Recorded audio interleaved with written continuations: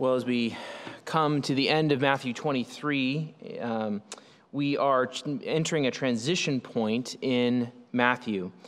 Matthew is structured around 5 main teaching sections by Jesus. So we've got the Sermon on the Mount, chapters 5 through 7, Jesus talking to them about his disciples about mission, chapter 10, the discourse of the parables about the kingdom, Matthew 13, instructions about what the community of disciples does look like, Matthew 18, which was the last discourse we looked at, and Matthew 24, really starting in verse 3, is the final and culminating discourse in the Gospel of Matthew.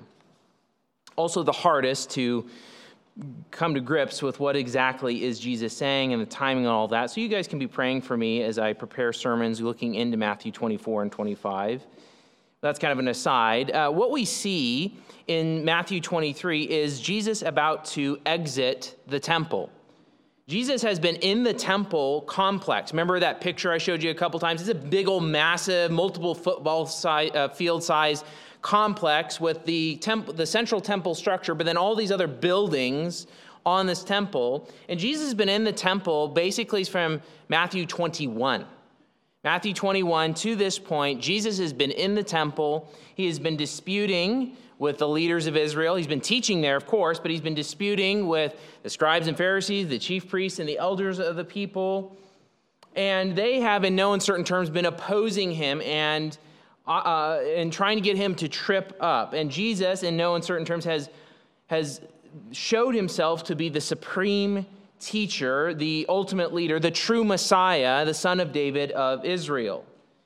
And based on the rejection of the scribes and Pharisees, based on the rejection of the chief priests and the elders of the people, Jesus has just, in a culminating fashion, pronounced 7 woes on the leadership, on the scribes and Pharisees. And you can notice how he ended that last section. Just back up a few verses in 23, just to remind ourselves. Jesus is saying in the 7th woe, "Therefore I send you prophets and wise men and scribes, some of whom you will kill and crucify, and some you will flog in your synagogues and persecute from town to town, so that on you may come all the righteous blood shed on earth, from the blood of righteous Abel to the blood of Zechariah, the son of Berechiah, whom you murdered between the sanctuary and the altar. Truly I say to you, all these things will come upon this generation." See, Jesus is pronouncing woes on the scribes and the Pharisees as the leaders of Israel, but all along in Matthew, it's not just the leaders of Israel that are at fault. It's the whole wicked and adulterous generation of Israel who's been at fault. And so what we will see today is Jesus addressing that generation, giving them their final woe, in a sense, the final lament, and also hope for the future. Now, as we finish up chapter 23 and enter chapter 24, I want to ask you a question. It's a question that is asked multiple times in our own culture, and it's this: how do you live on the right side of history? How do you live on the right side of history? You see, if you listen to the discourse in the public sphere out there, many, and we could take something as easy as the LGBTQ agenda stuff, many are saying, well, if you want to be on the right side of history, then you got to get on board. You got to shift in your views. If you want to be on the right side of history, you got to see where history is going. Now, if you think about the logic of that claim, that is true. We do live as people in light of where we think history is going.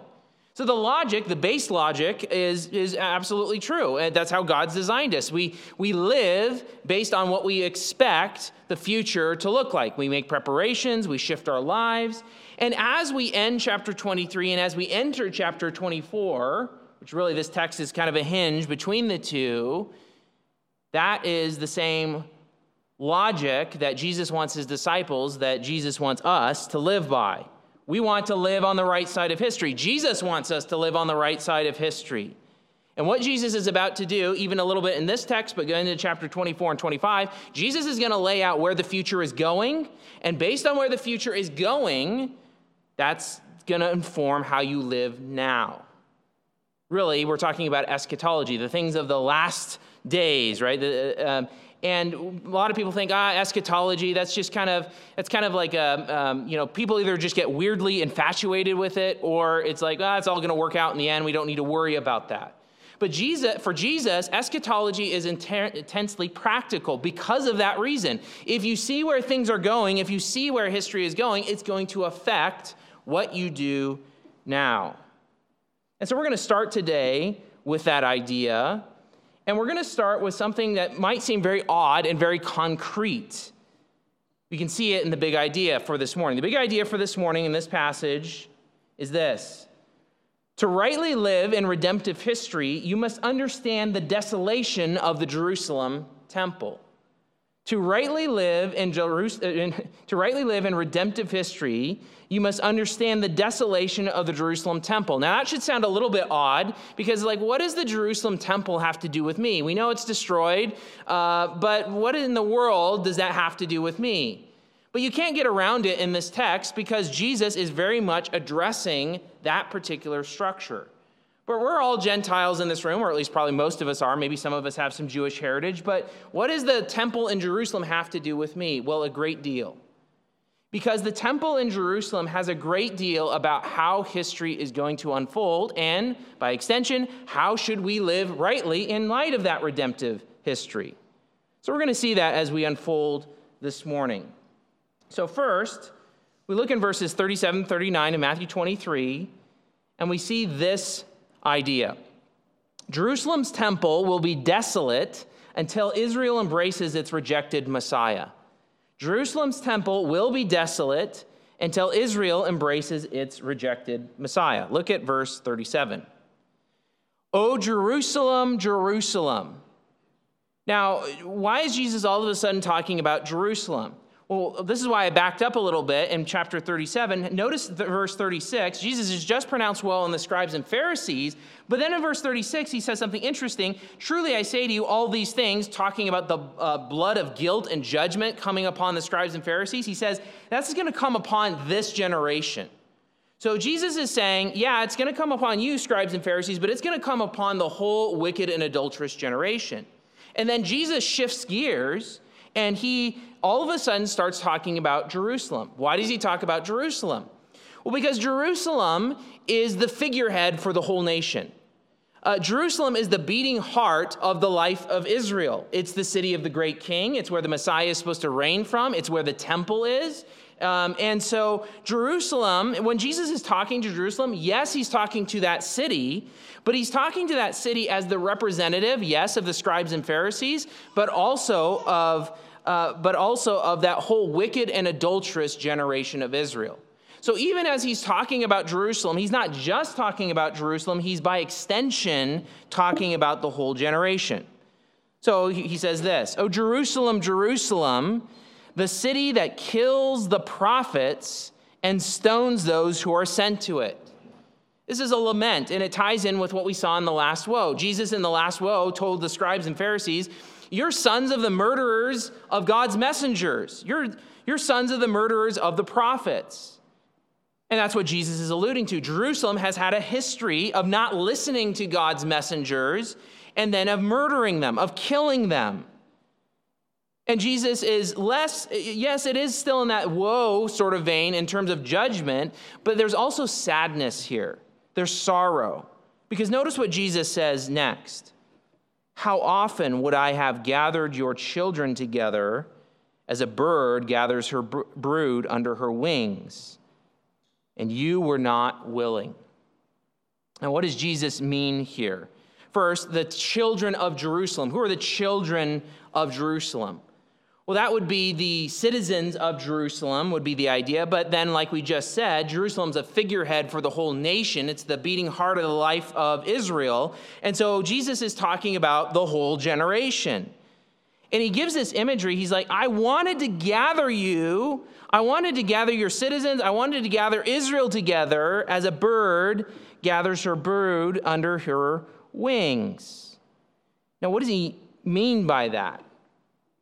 Well, what you have to understand is this imagery of a bird and of gathering Israel is a well-known motif, well-known pattern in the Old Testament.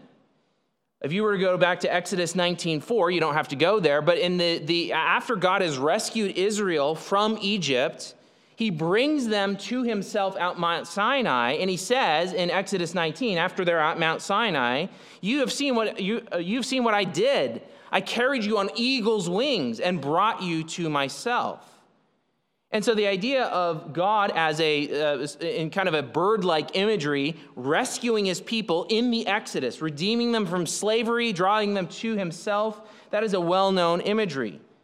You can see it again in Deuteronomy 32. You go back to Deuteronomy 32, and this is even more pertinent to our passage. Deuteronomy 32 is interesting because it's a song, and it's a song that Moses is having the nation of Israel learn because he knows and God knows that Israel is going to rebel. And so Deuteronomy 32 is kind of a song version of here's Israel's history, both what you have done and what God has done and what you will do and how he will rescue you eventually. And in the middle of that, we get a little bit of a historical piece that fits in with this imagery. Deuteronomy 32, verse 10. He found him, and the him here is Jacob, the nation of Israel. God found him in a desert land and in the howling waste of the wilderness. He encircled him and he cared for him. He kept him as the apple of his eye. Like an eagle that stirs up its nest, that flutters over its young, spreading out its wings, catching them, bearing them on its pinions, Yahweh alone guided him. No foreign god was with him. And so what the imagery is there is, again, that imagery of God's like an eagle. He rescues his people from slavery, from Egypt, and then protects them. He gathers them he with his wings over them. This imagery is used in the Psalms, and it's used in the prophets as well. And what happens in Deuteronomy 32 and in the prophets is that there's this picture of, yes, Israel, you're going to fail, you're going to go into exile, but God is eventually going to regather you in a second Exodus. So there's the first Exodus, and God gathered you. There's going to be a second Exodus where God's going to regather you from exile. And that imagery of a bird doing so is tied in with that. And so if we go back to Matthew 23 and what Jesus is saying, he's saying, how often would I, Jesus, have gathered your children together as a bird gathers her brood under her wings? So what is Jesus saying? Jesus is saying, I wanted multiple times to regather you as Israel. I'm the Messiah. I've been declaring that I'm the Messiah throughout my ministry, and I wanted to regather you. This starts all the way back to John the Baptist's ministry.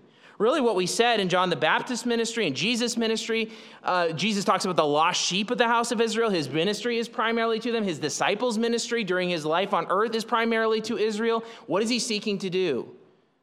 Repent, for the kingdom of heaven has drawn near. He's calling Israel to repentance because what Deuteronomy 30 says is when Israel repents with all of its heart and with all of its soul, God's going to regather them as a people. And so you see John issuing this call, and then you see Jesus issuing this call, and then you see Jesus' disciples issuing this call many times. Which is why Jesus says, how often I, Jesus, would have gathered your children together as a hen gathers her brood under her wings, and you were not willing. You didn't want to. Which means what? This call of repentance has been going out for nigh on 4 years probably at this point, from John to Jesus, maybe even more. It hasn't been answered. Now, granted, there are people who have repented, who have turned their allegiance from sin and self and placed their trust in Jesus as the Messiah. You have the disciples that are following Jesus as the Messiah. So it's not totally, and there's even more beyond the 12 disciples that are disciples of Jesus and following him. But as a whole, that wicked and adulterous generation of Israel was not willing to follow Jesus. They rejected Jesus. And it wasn't just pure rejection in the same sense that the scribes and Pharisees did. Scribes and Pharisees are very much in opposition. They're opposing.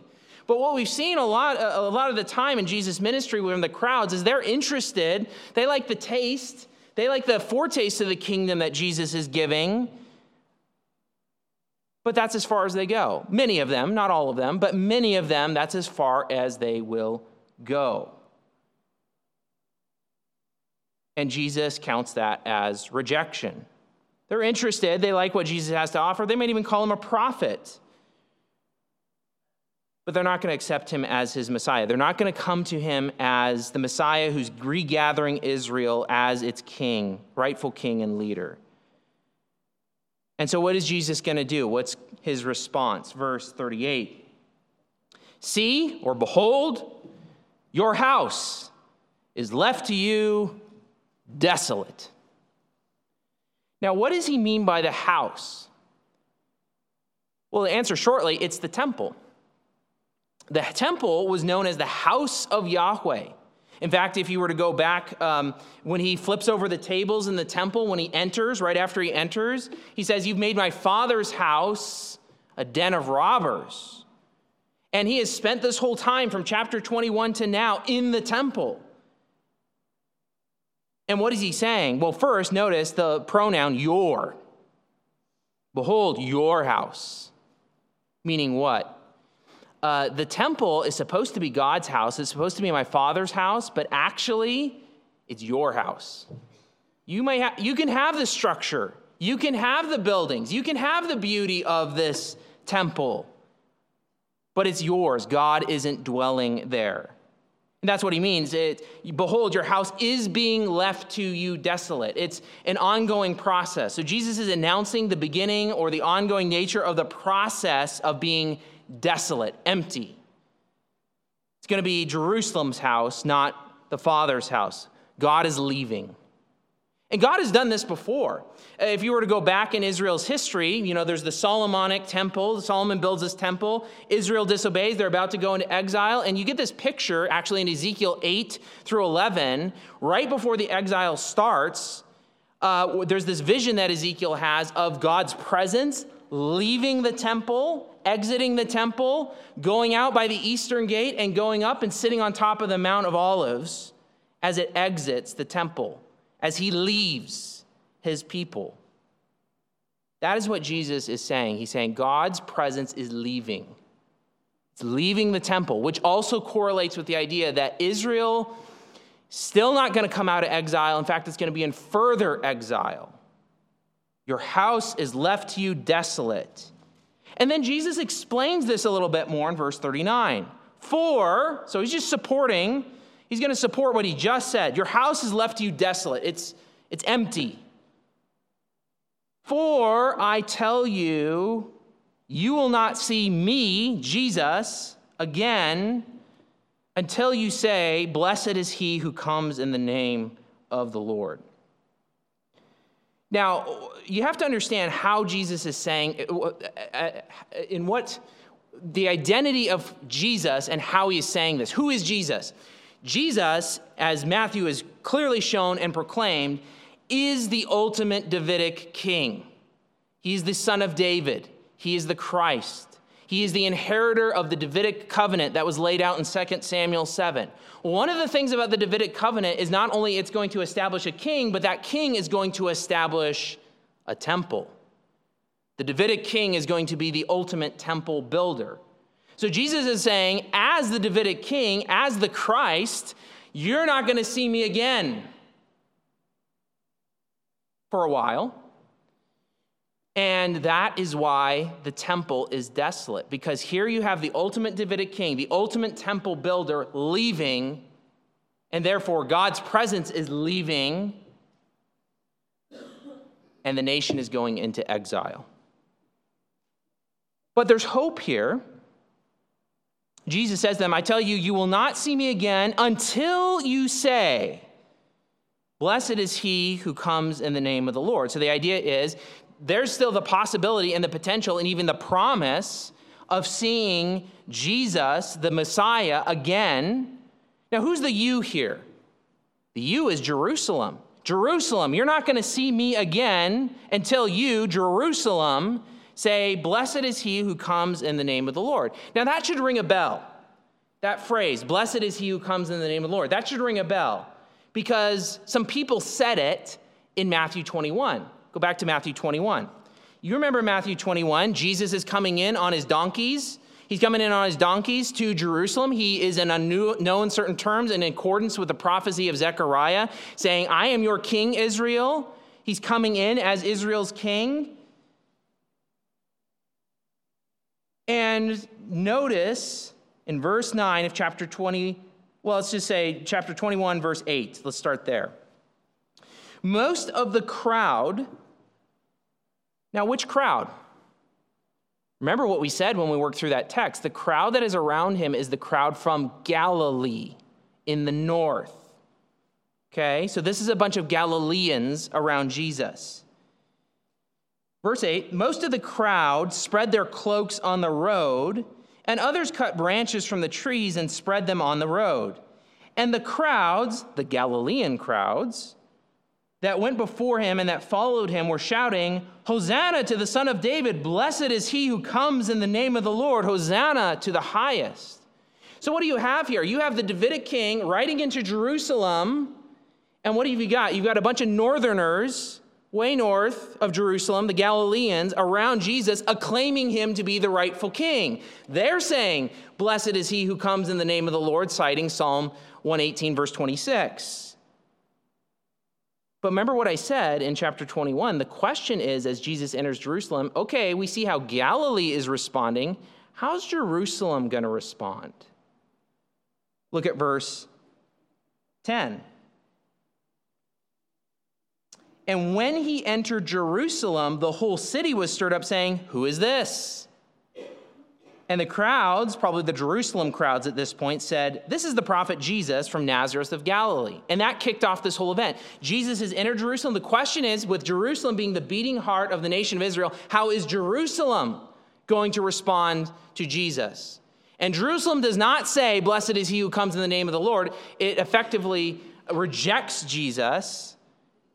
And so leading to Jesus' promise in Matthew 23:39. For I tell you, you will not see me, your Davidic king, again until you, Jerusalem, say, blessed is he who comes in the name of the Lord. You see how that works?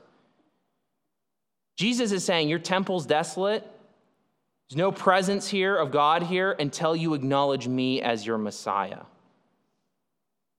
Now, what's interesting here is Jesus does cite Psalm 118, verse 26. Go back to Psalm 118 real quick.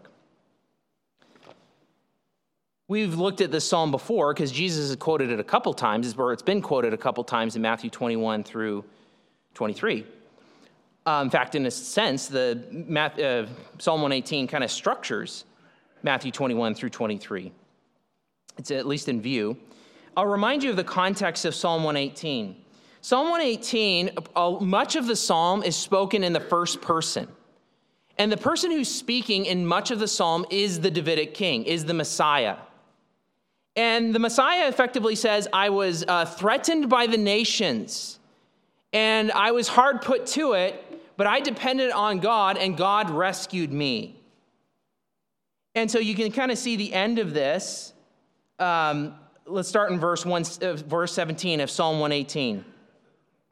I shall not die, so this is the Davidic king speaking. I shall not die, but I shall live and recount the deeds of Yahweh. Yahweh has disciplined me severely, but he has not given me over to death. Open to me the gates of righteousness, that I may enter through them and give thanks to Yahweh. This is the gate of Yahweh, the righteous shall enter through it. I thank you that you have answered me and have become my salvation. Now notice the switch that happens in verse 22. The stone the builders rejected has become the cornerstone. This is Yahweh's doing. It is marvelous in our eyes. Do you see that? So all of a sudden, there's a change in speech here from an individual to a plurality starting in verse 22. And the plurality would seem to be Israel itself. And what are they saying? Verse 22, the stone that the builders rejected. So the stone is the Messiah. These builders have rejected this stone, but it turns out that this stone actually has become the cornerstone of what structure? We argued when we worked through this before in Matthew, the temple.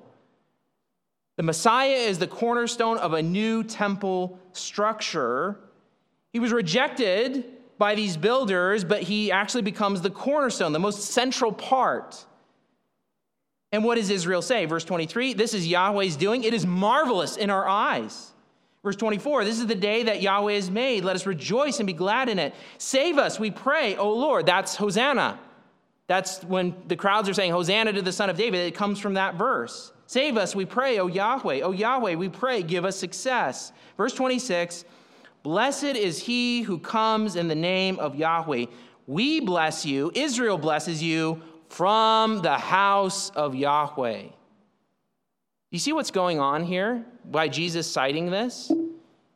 He is looking forward. He knows, he's applied in some of his parables back in Matthew 21, 22, and 22.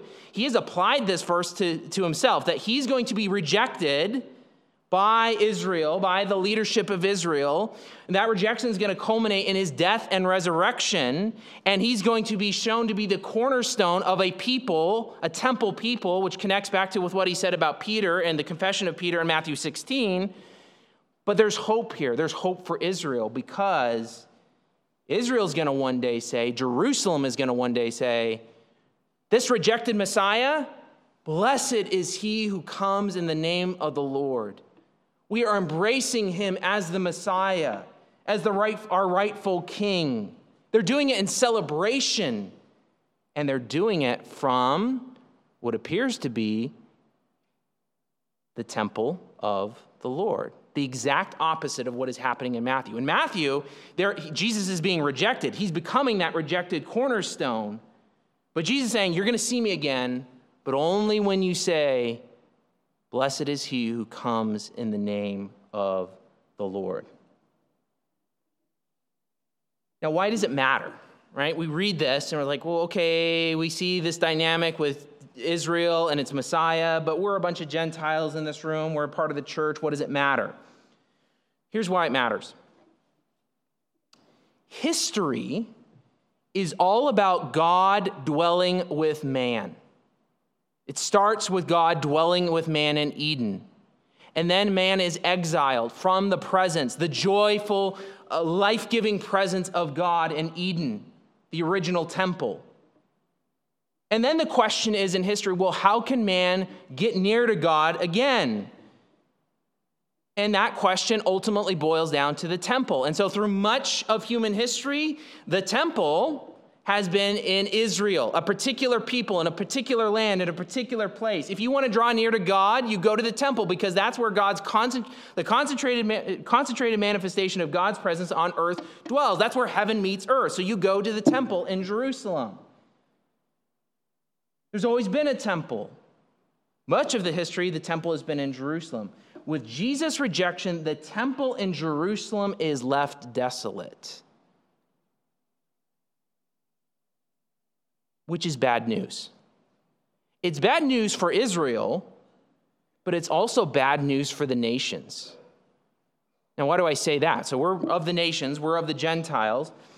It's bad news for Israel, and it's bad news for the nations. Why do I say that? Genesis 12, 1 through 3, when God promises what will become the Abrahamic covenant to Abraham, it ends with this: in your offspring, all the families of the ground will be blessed. And what God does, he welds the fate of Israel with the fate of the nations. And so if Israel fails, the nations fail.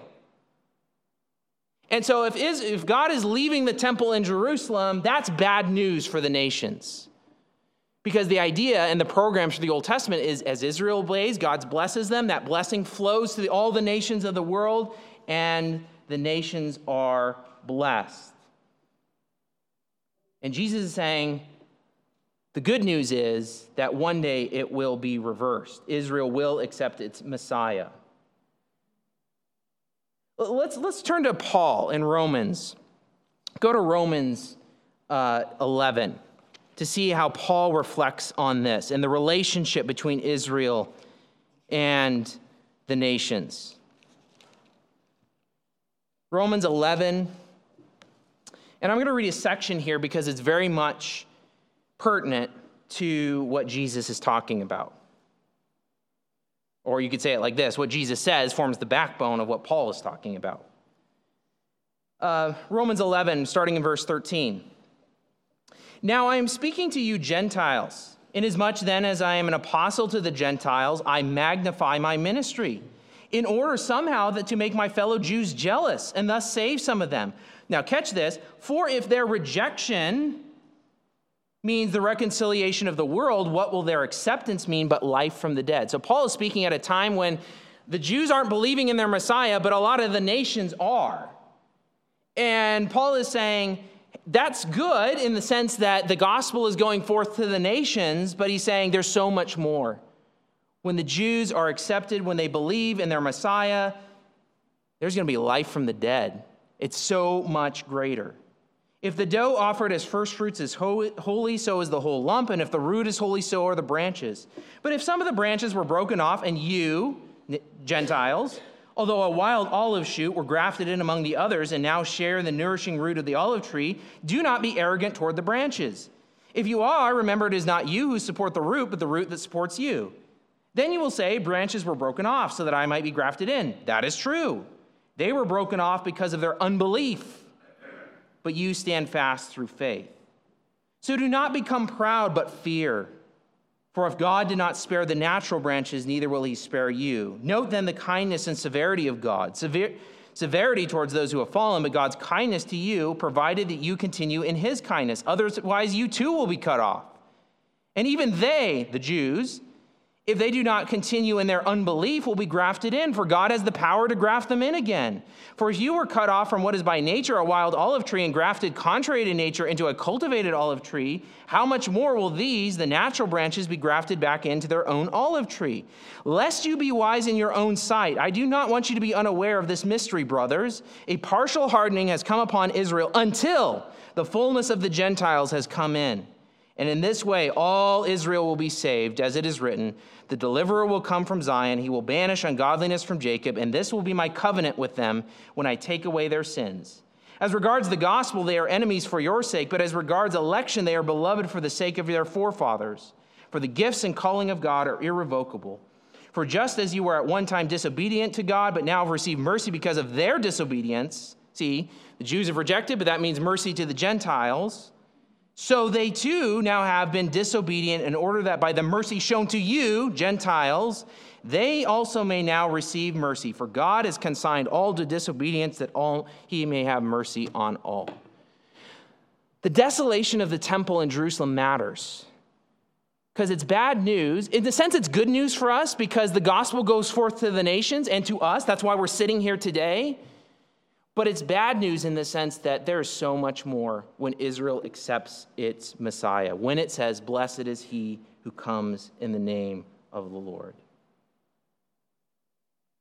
And he will. God is gathering a people in history. That's what he's doing. He's not merely saving individuals. Now, he loves to save individuals, but then he gathers those individuals into a people.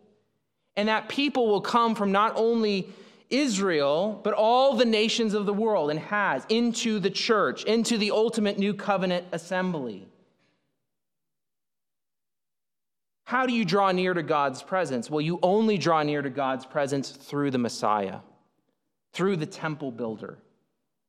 Only by saying, blessed is he who comes in the name of the Lord. Is that what your heart is saying right now?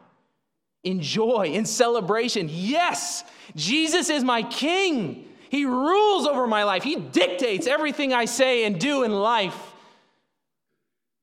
That's what it means to say, blessed is he who comes in the name of the Lord. It doesn't mean just say, yes, Jesus saved me and I get to live however I want. That's a false gospel.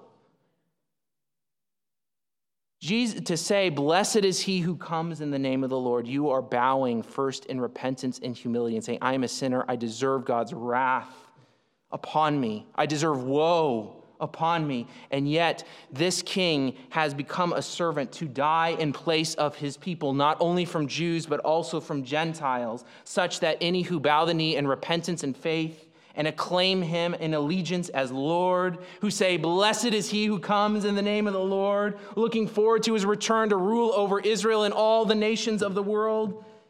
Is that your heart? Or is it the heart that says, I really don't want Jesus to rule over my life? I'm happy to come to church. I'm happy to sit through sermons. I'm happy to be a good person. I'm happy to even serve some other people because it makes me look good. I do not want Jesus to rule over my life. Friend, you are headed for hell. Unless you bow the knee and say, yeah, Jesus takes control. Jesus is my Lord. Blessed is he who comes in the name of the Lord. That's how you get on the right side of history. Only through the Messiah. So we've seen first that Jerusalem's temple will be desolate until Israel embraces its rejected Messiah. But then, first couple verses of chapter 24, we see this. Jesus' disciples are not to cling to the desolated temple. Jesus' disciples are not to cling to the desolated temple. Look at chapter 24, verse 1. Jesus left the temple and was going away.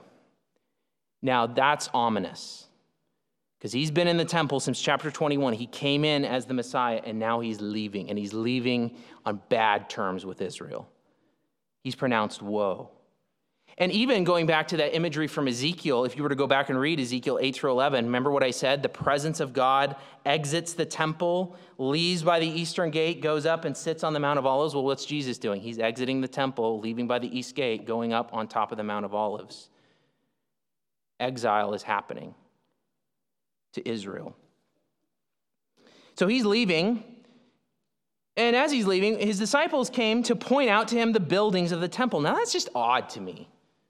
Right? So remember, the temple structure is massive, right? Multiple football fields. And we're not just talking about the simple temple structure. We're talking about this big old platform with a ton of different buildings and people milling about and whatever.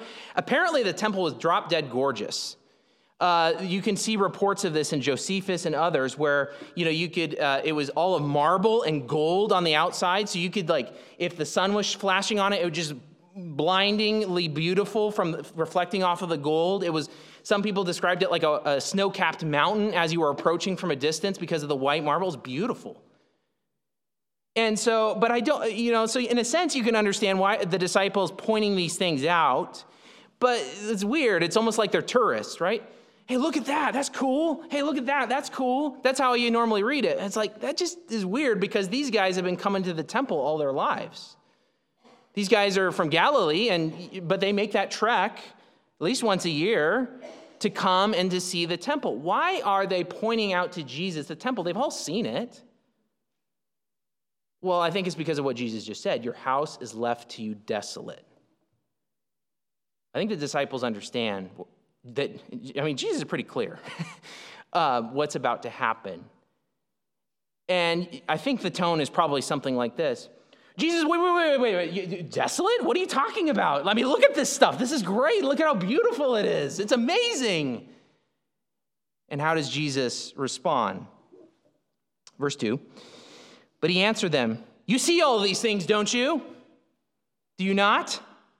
Well, of course they do. That's why they said that, right? But he's just getting them to focus and linger on what they're pointing out. Truly, I say to you, there will not be left here one stone upon another that will not be thrown down. Now, that's an astounding statement. The temple that was there, it started to be refurbished in about 19 BC by Herod. It was not finished until AD 64, so it's not even done in Jesus' day. It was beautiful.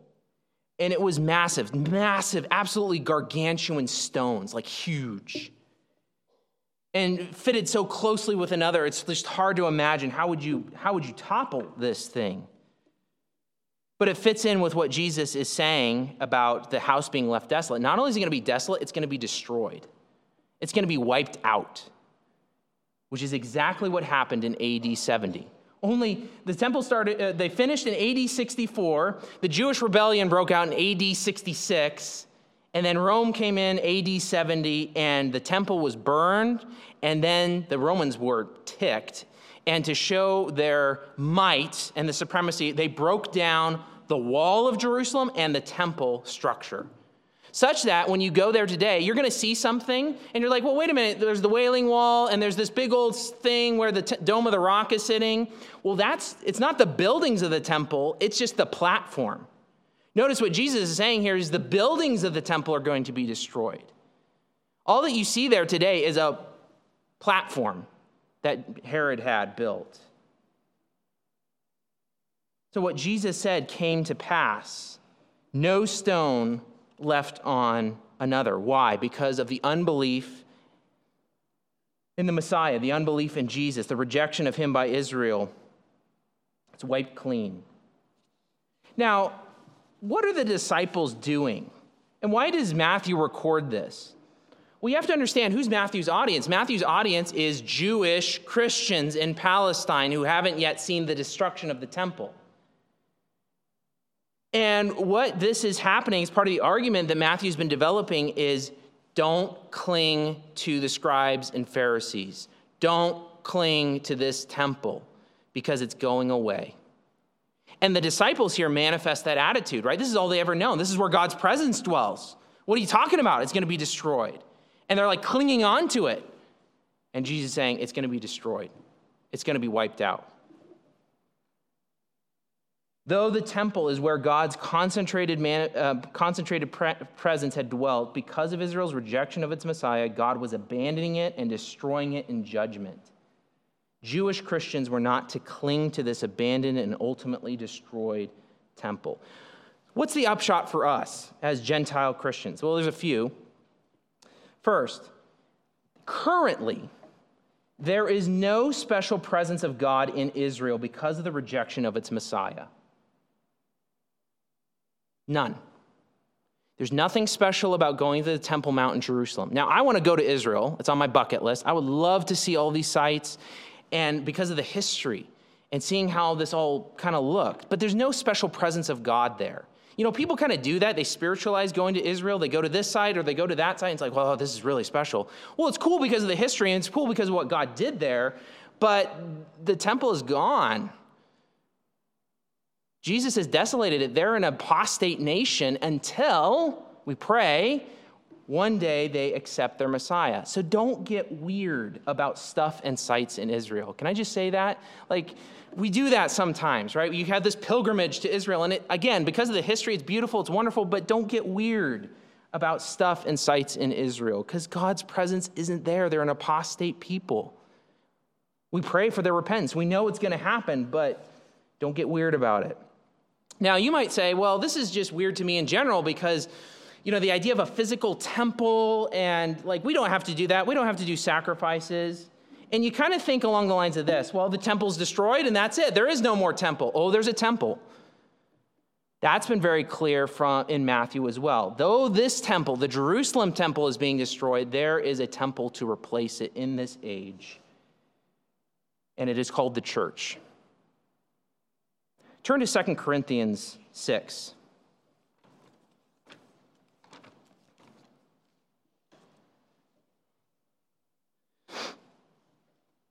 2 Corinthians, there's elsewhere we could turn, but 2 Corinthians 6:14. It's not like a tucked in the corner sort of thing. This is a big theme in the New Testament. 2 Corinthians 6:14. Paul is talking to a Gentile people in Corinth, a local church. We'll start in verse 14 of chapter 6 of 2 Corinthians. Do not be unequally yoked with unbelievers, for what partnership has righteousness with lawlessness, or what fellowship has light with darkness? What accord has Christ with Belial? Or what portion does a believer share with an unbeliever? What agreement has the temple of God with idols? For we are the temple of the living God. As God has said, I will make my dwelling among them and walk among them, and I will be their God, and they shall be my people. Therefore go out from their midst and be separate from them, says the Lord, and touch no unclean thing. Then I will welcome you, and I will be a father to you, and you shall be sons and daughters to me, says the Lord Almighty. He is talking to a church. It's very clear in the New Testament. The church is the temple of the living God. Yes, there's the universal church, which hasn't been assembled yet, which will be manifested at the end of time, that people.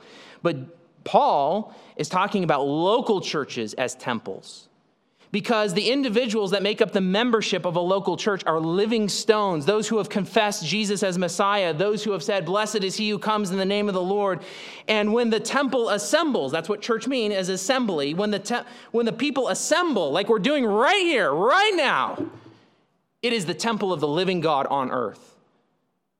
Do you want to draw near to the concentrated manifestation of God's presence on earth? Then you participate in the local church. You don't go out into the woods by yourself and say, "Well, I'm communing with God." That is not what God has designed. God has designed for each individual living stone to take its place in a local church, to be a member, to commit to one another, to further the advance of the gospel of Jesus Christ. You can see Jesus has this view in Revelation 2-3. He talks about local churches as lampstands, being a beacon in the world, just like the temple was. There is a temple, and it is called the local church. So sometimes we think, oh, the Jerusalem's temple is destroyed. We don't need the physicality of a temple. We don't need the physicality of sacrifices. Well, Jesus is our one sacrifice, but he very much has the idea of a physical people gathering together in a physical place to manifest and bear his name. So that's another implication we can draw. Thirdly, we could draw this implication. Mankind is always a worshiper. God has designed us as worshipers. That is part of our constitution as human beings. The question is, what are you going to worship? Fallen mankind creates temples to false gods, and they worship there. Think of the Tower of Babel. What was the Tower of Babel all about? Well, the Tower of Babel was a big old temple to say what? Look what we can do. We can reach the heavens ourselves. It's a temple, and mankind is a worshiper, and mankind is worshiping himself. What are our temples today? There's always temples. And I'm not just talking in India or Africa or China or Japan, where there are literal temples and literal false gods. I'm talking in our culture, in our time, they're a little bit more subtle. They're a little bit more abstract, but they're there. Here's an example: malls. Now, I'm not saying I go to the mall, okay? So I'm not telling you don't go to the mall. I'm not saying that. But when I go to the mall, I get depressed. Because what do you see in the mall? All sorts of little booths and things where you can buy this thing and you can buy that thing. And, teenagers hang out at the malls and people love hanging out at the mall. Why? Because it's a temple of consumerism. Isn't it? Look what I can buy. And I feel good about buying it. Well, maybe you don't go to the mall, right? Maybe you sit with your hoodie up and your pale face, looking at a computer screen, right? But it's the same thing. It's a temple. It's a temple to consumerism or just technology. Look what we can do with our technology. Or even our houses. Think about our physical houses. The American dream, right? I got my house with my white picket fence, and I go there. It's my castle. I'm secure. I fill it with my stuff I like. And what are you doing? You're worshiping.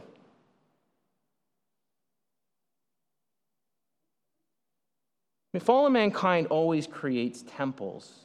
As those who believe in Jesus as the Messiah, the temple builder, don't cling, like the disciples were clinging to the temple that was going to be destroyed. Don't cling to the beauty of these things that will be destroyed. It's all going away. Amazon's going away. Google's going away. It's going to be destroyed in the fires of God's judgment. Don't cling to it. Oh, yes, use it, but don't worship it. Don't have your heart buried in it. Cling to Christ and cling to his church, which is the temple in this era. Don't cling to the beauty of these things which will be destroyed. 1 John 2:15-17, John talks about don't love the world or the things in the world, because the world along with its desires is passing away. But whoever does the will of God abides forever. How do you live on the right side of history? Well, you have to understand some concrete historical facts, like the Jerusalem temple. You have to understand who we are as the Gentiles. You have to understand what God is going to do with Israel in the future.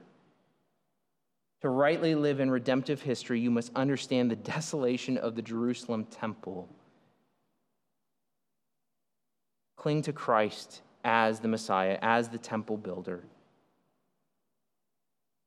Live on the right side of history. Let's pray.